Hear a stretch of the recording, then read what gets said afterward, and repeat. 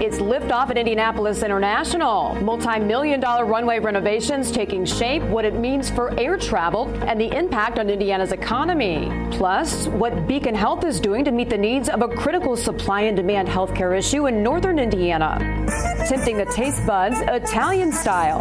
Indiana's newest made-from-scratch pasta hotspots in this month's Trendiana. From Indianapolis, with an eye on every corner of Indiana. This is IBJ Media's Inside Indiana Business with Gary Dick. Presented by Ice Miller and Indiana University. Hello and welcome to Inside Indiana Business. I'm Gary Dick. Here's a look at what's making Indiana business news headlines this week. The first phase of a nearly $200 million runway reconstruction project is underway at Indianapolis International Airport. Airport Authority Executive Director Mario Rodriguez calls it one of the most important projects in airport history. President Joe Biden signed the CHIPS and Science Act of 2022 into law this week, paving the way for a potential major wave of semiconductor manufacturing in the U.S., including here in Indiana. The law provides more than $52 billion in grants and other incentives for the semiconductor industry, as well as a tax credit for companies that invest in chip plants in the U.S. Purdue says the new law will also support research and development and workforce initiatives. The Great Lakes Valley Conference is planning to make a big splash by moving the 2023-24 men's and women's swimming and diving championships from Elkhart to Evansville. The next two meets will take place at the recently opened $27 million Deaconess Aquatic Center. Now on to our top story, that runway expansion project at Indianapolis International, where crews will be pouring enough concrete to build a 2-lane highway from Indianapolis to Terre Haute. Let's go now to the airport, and Executive Director Mario Rodriguez. Mario, why is this project so important? You say it's perhaps the most important project since the airport opened. Oh, Gary, thank you very much. It's an honor to be here, and congratulations on all your success and all your show success. It's incredibly important because it lays the foundation to keep this airport viable for the next 40 years. Mm-hmm. You know, a lot of people look at the terminal because that's where they come in and they get on an airport or on an airplane and then take off. But actually, the runway is incredibly important. On all the systems, all the landing systems, everything that makes aircraft go and land and take off safely are the most important thing that we could do here at the airport. Yeah, it's a 3-year big project, 3-year projects, nearly $200 million, 2,700 jobs. So this will be an economic generator as well. Oh, absolutely. Most people don't think about it deeply, but construction does create jobs, and it creates good jobs. Last year, for example, 87% of every dollar spent at the airport went to local firms, local construction firms, local people that provide everything from, sanitary equipment to construction equipment to pouring concrete. So most of the money spent here, most of the money spent by the airport is spent on local firms. Mario, I've got to ask you, flying these days is a real pain in the, you know what. Yeah. I mean, it's widely, talked about all over the country. Is there any end in sight, any relief in sight to travelers, whether it's here to Indianapolis International or around the country? Eventually, Gary. But what's happening right now is that let's say that our industry is in a transformative phase.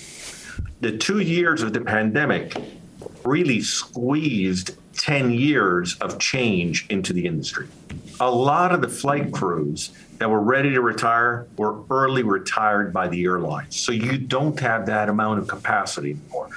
On top of that, there's another thing. What we're doing right here, business travel is changing. Mm-hmm. A lot of the companies are doing virtual meetings, which is fine. There's still a lot of flying, a lot of business flying. Don't get me wrong, but the airlines, at least the legacy carriers, United, Delta, and American, modeled their revenue on business and first class. Once you take out a part of that, you have to basically redo your business model. Okay, let's look at two of the items that are really hitting the airlines hard. Mario, let's look at nonstop flights. Been a big increase over the last several years at the airport in nonstops, which a lot of people are applauding, certainly. Yep. 44 nonstops now. What are prospects for additional nonstops going forward? We are working very hard. I think they're very good. There's a lot of places that are underserved, and there's a lot of places that leisure travel wants to go to. And there's still a large component of business travel out of the Indy market. The Indy market is extremely strong for the airlines. And I think you may be delighted in the very near future. And you'll be the first one I call to inform as to our new nonstops. Also, if you look at the runway, going back to the runway, 2 miles of highway gets you 2 miles down the road. This 2 miles of runway will get us all the way to Europe. Yeah, okay. I want to ask you about that because a lot of speculation. I know the airport, the city, state, been working for a long time to get another nonstop to Europe. Had the nonstop to Paris that, of course, went away. How soon could we see a nonstop? Would it be to London? What are we looking at? And how soon do you think we might hear something? It may be towards the end of the year. I'm not guaranteeing anything. The state and the city and the airport are working incredibly hard to solidify something. It's not solid yet, but there is interest by airlines to fly into Europe from this market. Like I said before, the market is an incredibly strong market. The business market here is incredibly strong, and it can sustain a flight. All right. As the sign in back of you says, 10 years in a row, best airport in North America. Mario Rodriguez, as always, thanks for joining us, and we look forward to seeing you soon. Thank you, Gary. All right. Bye-bye now. Coming up next, the business of health takes us to South Bend and a look at what's fueling continued expansion at Beacon Health. Plus, my next podcast with Indiana's first Chief Equity Officer. Walking into this type of work, I was nervous about that, but I've seen it as such a great opportunity to bring people with diverse perspectives together to look at the health of our state and how Hoosiers experience quality of life. So it's been really positive, but I've had to have my armor on some days and take a couple of hits. It's all right. Kara Herring, a name that may not ring a bell now, but it probably will stick after you hear what she has to say on the Business and Beyond podcast. You can find it starting Monday at InsideIndianaBusiness.com. It's time now to go inside innovation. Well, industry insiders say Indiana's efforts to become a major player in the microelectronics sector is moving in the right direction, thanks in part to Skywater Technologies' plan for a $1.8 billion semiconductor research and production facility at Purdue University.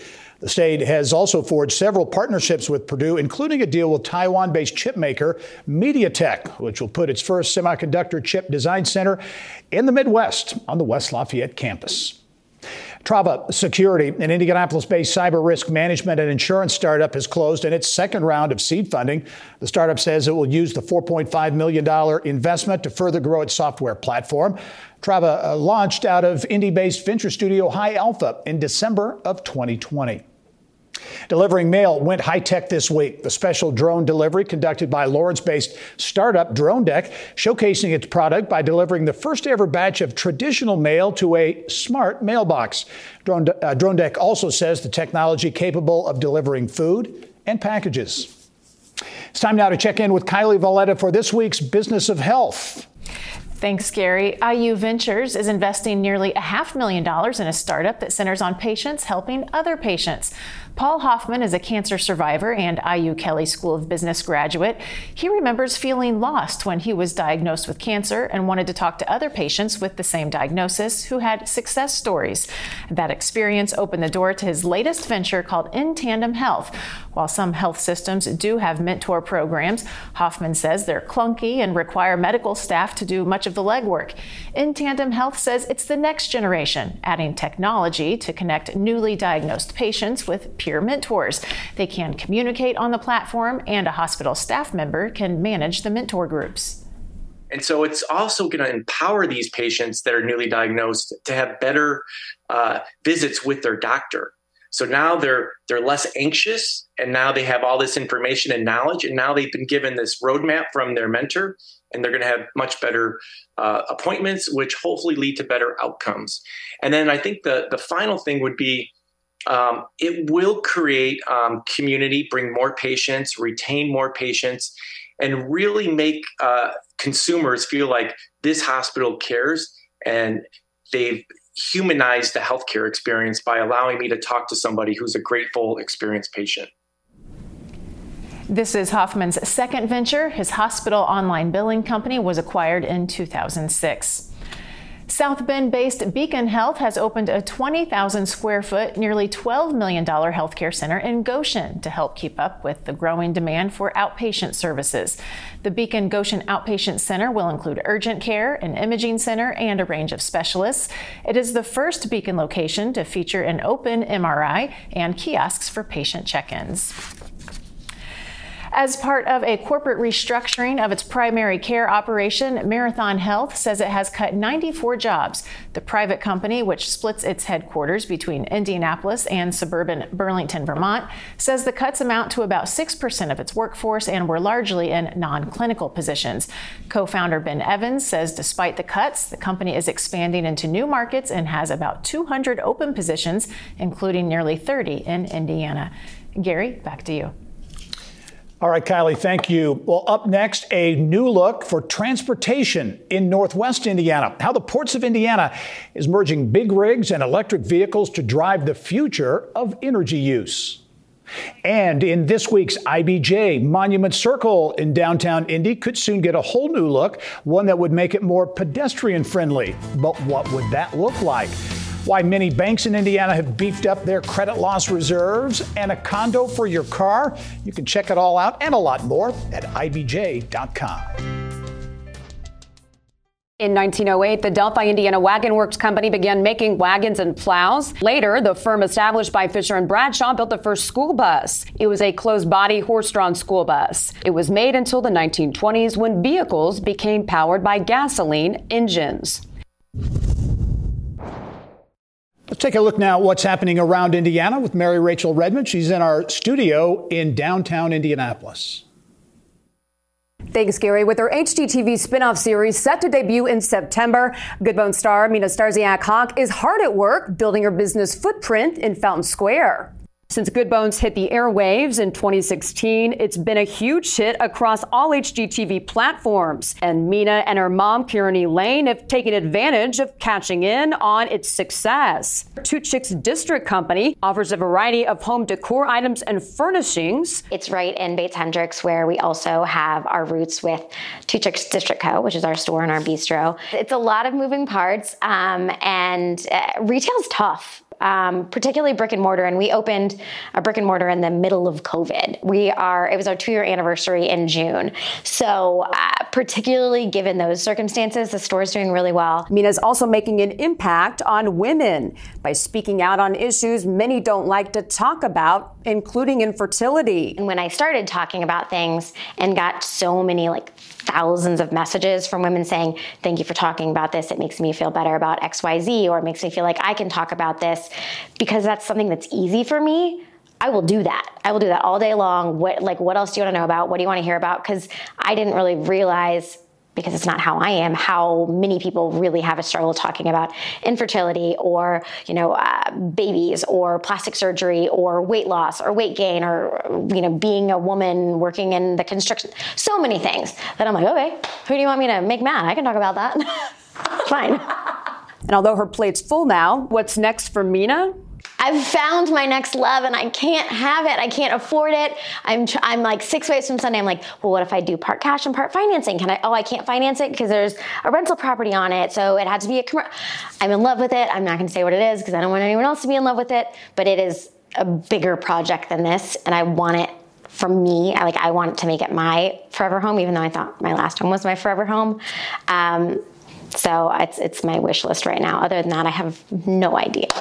Also making headlines in Northwest Indiana, where there's no gas or diesel in this heavy-duty truck. It's zipping along the ports of Indiana Burns Harbor, fueled by electricity under a new pilot program the ports unveiled to encourage companies to fold electric vehicles into their fleets. When you look at the things that have made you successful for the past 50 years, and you start looking at the next 50 years, what's going to make us successful, looking at energy and energy in a different way is certainly one of those areas that We feel that it's going to be a real key to our future success. This is the way that we're going to be doing business and the way we need to be doing business going forward. And another program elsewhere, the Broadband Ready Communities program aims to encourage broadband development throughout Indiana. The certification sends a signal to the telecommunication industry that a community has taken steps to reduce barriers to broadband infrastructure investment. The certification was approved by the Indiana Broadband Office after the county's adoption of a Broadband Ready Community Ordinance. Indiana farmland prices hit record highs over the last year. The latest survey from the Purdue University Department of Agriculture Economics shows top quality farmland averaged $12,800 per acre between June of 2021 and June 2022. The survey shows statewide cash rental rates also increased to their highest levels across all land quality classes over the last 11 years. For a look at more Hoosier headlines across the state, visit our website at InsideIndianaBusiness.com.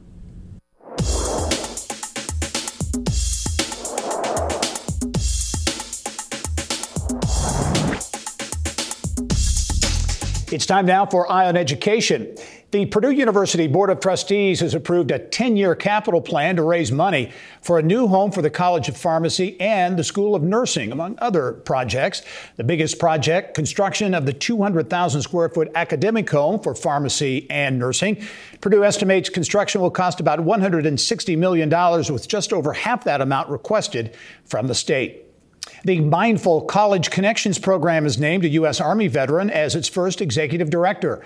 Dr. Curtis Wisely will lead the consortium, which is a collaboration among Rose-Hulman Institute of Technology, DePaul University, and St. Mary of the Woods College. It's aimed at addressing the mental health needs of students. The program is supported by an $8.1 million grant from Lilly Endowment. And a taste of Italy on the table in this month's Trendiana segment. The newest places to find handmade pasta in Indiana. That's when we come back.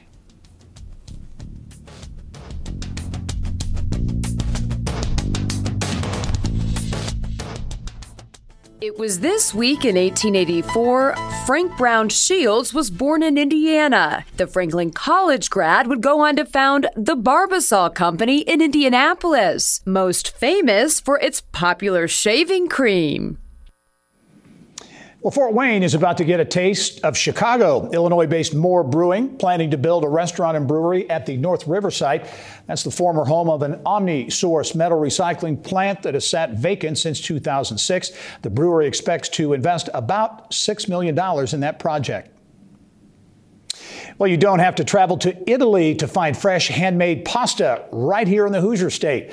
Let's go now to Yelp's Director of Community Campaigns, Brittany Smith, in downtown Indianapolis, with more on exactly who's creating noodles in a variety of shapes, sizes, and flavors. Brittany, always great to see you. What's this all about? I know the whole artisan kick has been going on for some time, and I guess this pasta is part of it. Exactly, Gary. It's one more great example of how Hoosier businesses are making products right in-house. And we're seeing so many of these businesses either pop up or folks adding it to their repertoire within the business. So this is just a taste of all the new pasta shops or some that have been around for a while. Yeah, and there really is a statewide flavor, if you will, to this handmade pasta trend. Arbor is at the Bradley, that new boutique hotel in downtown Fort Wayne. I know that's one of your stops. Yeah, the Arbor is definitely bringing something new to downtown Fort Wayne. It's really showcasing modern take on classic Italian cuisine. And every piece of pasta that they have in-house is made not only fresh, but hand-shaped daily in-house. And if you haven't actually been to the hotel yet, it's truly an experience. From the minute you walk in the lobby, they've got a signature scent to various Fort Wayne touches with the artwork. And then if you're looking at the menu and not knowing what to try, you got to try out the Pappardelle Bolognese. It's top in their reviews. It's a great one to try. All right, from Northeast Indiana back down to Indy, where there are a number of locations. Let's hit two of them. One of them, Nicole Taylor's Pasta Market.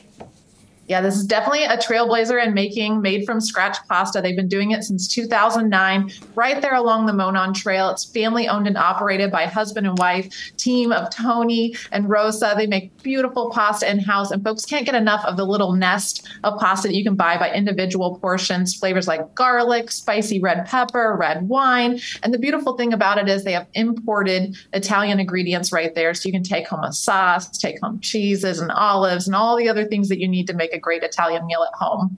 All right, let's go to the Heron Morton neighborhood here in Indianapolis and a continuing entrepreneurial success story in Goose the Market. Yeah, you might know them best for their sandwich shop and the cheeses and meats. But recently they've added on Thursdays made in-house pastas. Their meatmonger, Shelva, is creating new flavors each week that they share on social media. A great example of it that's right here, the jalapeno fettuccine that they have. Next week, they've got carrot cavatelli. So each week they're using local seasonal ingredients to make really interesting pastas in-house. All right, let's go finish up in Northwest Indiana. Albano's Pasta Shop in Valparaiso. Yeah, they are sporting a 5-star rating on Yelp and one of the highest rated restaurants in Northwest Indiana. They've actually recently moved into a new spot with Elements Wine Bar, which what more could you ask for? Fresh pasta and a wine bar in one space. And folks cannot get enough of their short rib tortellini as well as their chicken tortellini. And they've always got different options coming on the menu. So it's a good place to visit and visit again. Yelp's Brittany Smith, once again, a great tour around the state of Indiana, homemade, handmade pasta from around Indiana. Brittany, as always, thanks for joining us. Thanks so much, Gary. All right. Well, that's all the time we have for this edition of Inside Indiana Business. Before we leave you this week, nothing says summer like a trip to the Indiana State Fair. From fair food to the animals to the Midway, the 2022 edition of the fair runs through Sunday, August 21. Thanks for joining us this week. I'm Gary Dick. Go out and make it a successful week. Thank you for listening to the Inside Indiana Business Television podcast. Remember, you can get the latest business news from every corner of the state at InsideIndianaBusiness.com. I'm Gary Dick. Go out and make it a successful week.